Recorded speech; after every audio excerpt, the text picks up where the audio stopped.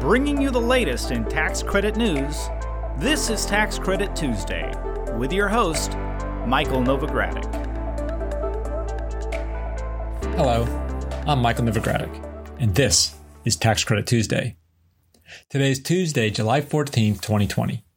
I hope that you and your family are safe and well.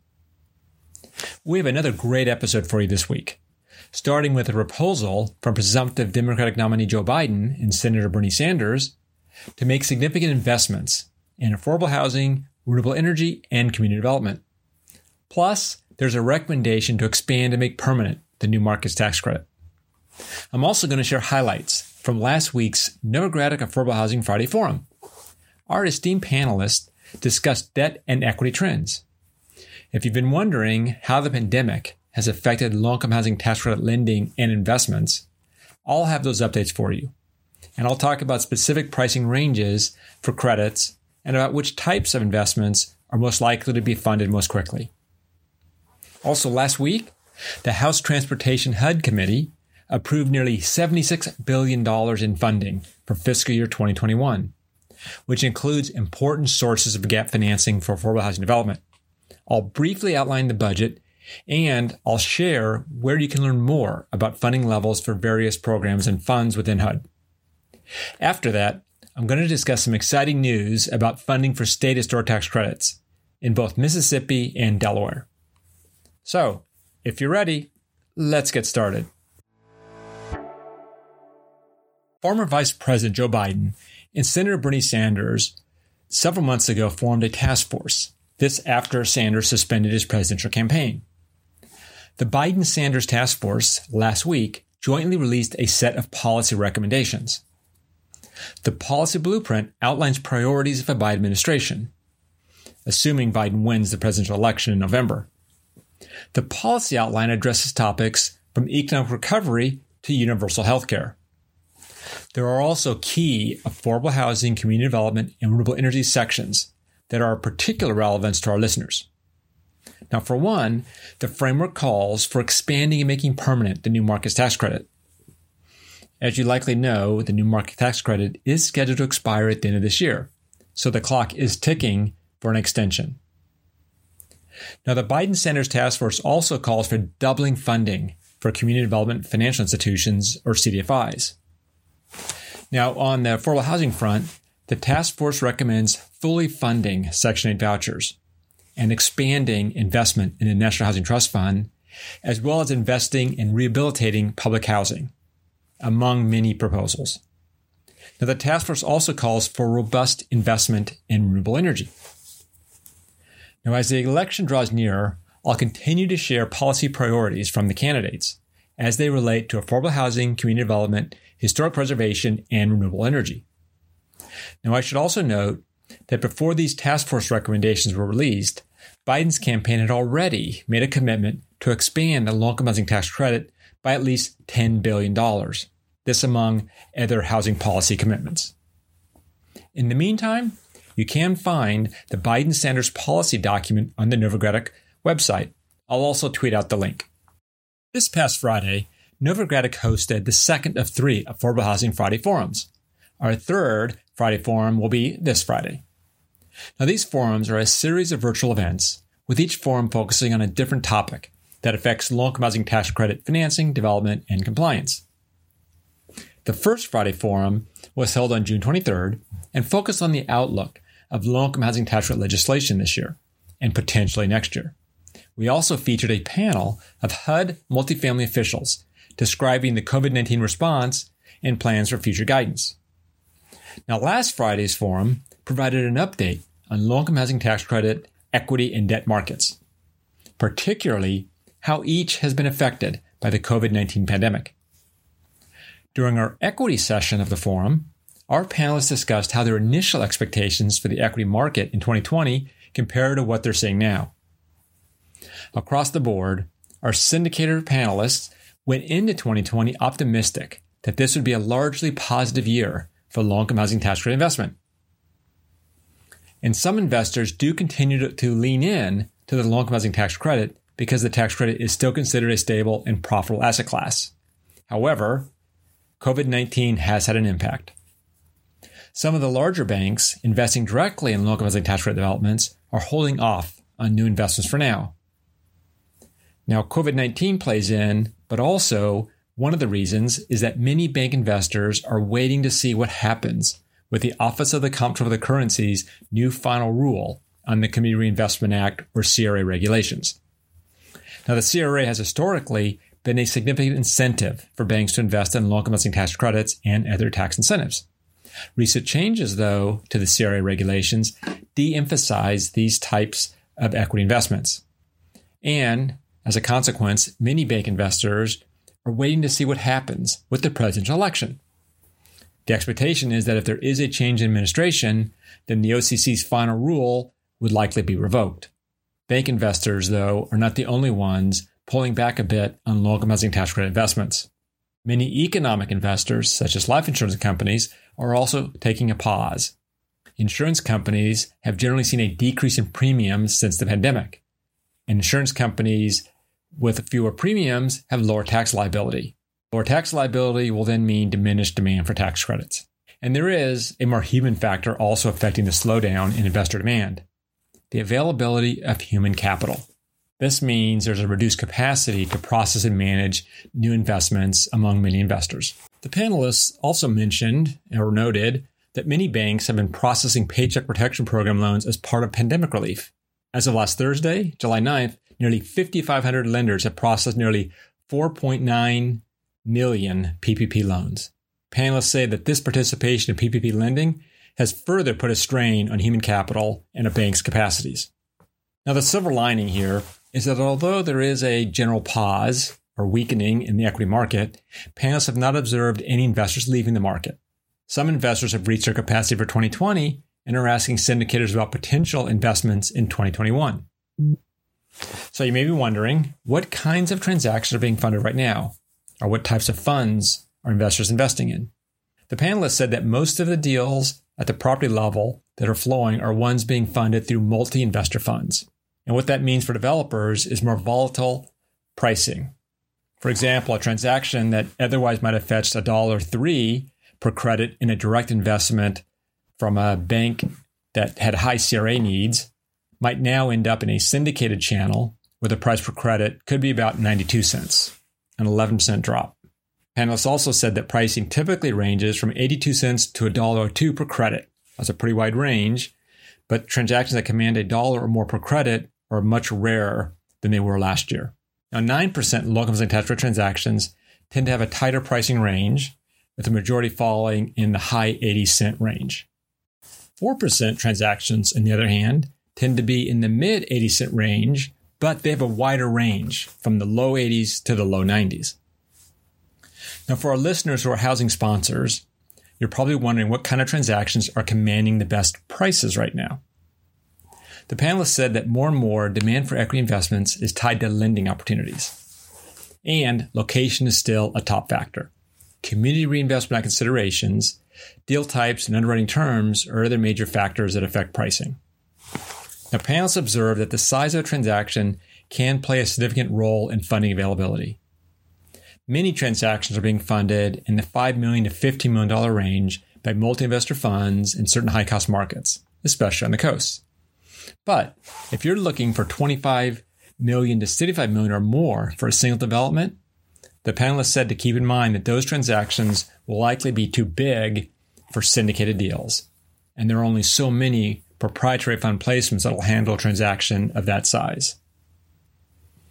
What that means is for larger developments, credit pricing will be a little bit lower than average, and you may have to bring in multiple investors. Now, another topic discussed was how COVID has affected underwriting. If you're a sponsor or a syndicator, then investors want to know how you, as a sponsor or syndicator, are making sure that everything's going to go according to schedule during the pandemic, and if not, you're prepared for potential delays. So let me ask you, a listener, do you have a plan for your delays, potential delays? Do you have a built-in timeline cushion for your place and service date? If not, you should. Now, investors also, according to the panelists, want to know that sponsors have a COVID-19 safety plan and that the general contractor and property manager are on the same page when it comes to health and safety precautions. There are particular concerns about keeping vulnerable populations, such as seniors, safe during acquisition rehab developments. So this is a recap of our equity panel discussion. Now, the Friday Forum also had a separate panel to discuss debt market trends. Our debt panelists said that while COVID-19 considerations continue to be a top concern, borrowing rates still favor borrowers. Our panelists reported rates from the low 3% range to breaching the 4% threshold. For immediate funding transactions, rates are about 3 to 3.25% for a standard 16 to 17-year loan from agencies. Freddie Mac, they noted, adds about 35 to 50 basis points for borrowers on top of that. And Fannie Mae is closer to the immediate funding deals or slightly lower. Now, on the Federal Housing Administration side, pricing sits in the mid to high 2% range for 223F loans. You can also add about 50 basis points for new construction loans. The standard 10-year loan, they noted, depending on the size and the credit worthiness, are usually priced in the mid to high 2% range.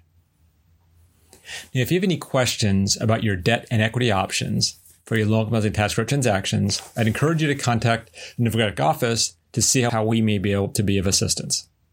In addition to our debt and equity panels, we offered a bonus session on the future of affordable housing in California.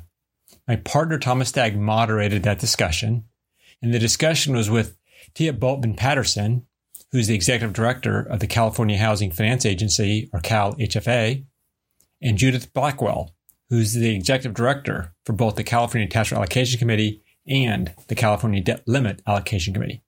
Now, the panelists discussed how, year-to-date, California has already financed more new construction housing units than they did in the entirety of 2019. Panelists attributed that activity to the availability of soft funding from Cal-HFA, such as the Moderate Income Program, commonly referred to as MIP, and to the $500 million of additional state low-income housing tax credits that were authorized beginning this year. $200 million of that total was set aside for the Mixed Income Program, which is administered by Cal-HFA. Another bit of good news from the panel is that there have been 0 Cal-HFA loans in forbearance, despite the COVID-19 pandemic. Tia Boatman-Patterson attributes that fact to the quality of Cal-HFA's development partners and strong underwriting requirements. Now, Judith Blackwell also shared a recent update from the Tax Credit Allocation Committee. She said that for the $980 million in federal disaster tax credits available in California, demand exceeded supply by nearly 2.5 times. Applications for the disaster tax credits were due July 1st, and the Tax Credit Allocation Committee is in the process of reviewing those applications. And speaking of applications, Executive Director Blackwell said she anticipates bond applications will be highly competitive in both the final funding round of this year and in 2021. As always, Novogradac is available to assist you with reviewing and preparing your application. So if you're applying for bond allocation, please contact Novogradac. As I noted earlier, the next Affordable Housing Friday Forum is this Friday, July 17th. Low-income housing tax credit development sponsors, owners, and property managers will be particularly interested in this upcoming forum. The discussion topics include COVID-19 LIHTC compliance issues and underwriting issues for multifamily properties during COVID-19. I invite you to register for this week's Friday Forum today. I'll include a registration link in today's show notes, and I'll tweet out the link as well. Next, I have some good news for the affordable housing community. The House Subcommittee on Transportation and HUD last Wednesday approved a fiscal year 2021 spending bill that includes a one-time special investment of $49 billion for HUD programs. That's on top of regular HUD appropriations. This additional $49 billion essentially doubles the HUD budget for fiscal year 2021. Now, this was something that happened in the House, and the additional $49 billion is very unlikely to be adopted by the Senate. The additional amount, though, does represent key HUD priorities for the House Transportation HUD Appropriations Subcommittee Democrats. You can read a summary of the spending bill on the Notes from Novogradac blog. I'll include a link to the blog post in today's show notes. Now, I have two exciting updates on state-level historic tax credits. First up, Mississippi. Last week, Tuesday to be exact, Mississippi Governor Tate Reeves signed HB 1729 into law. This legislation extends the state historic tax credit from the sunset date of 2020 to 2030, 10 years, and expands the credit cap to $180 million. For those of you interested in the Mississippi historic tax credit, the bill does make a couple of changes you should note. One change is the bill allows a taxpayer the option to choose a rebate of 75% of the credit in lieu of a 10-year carry forward.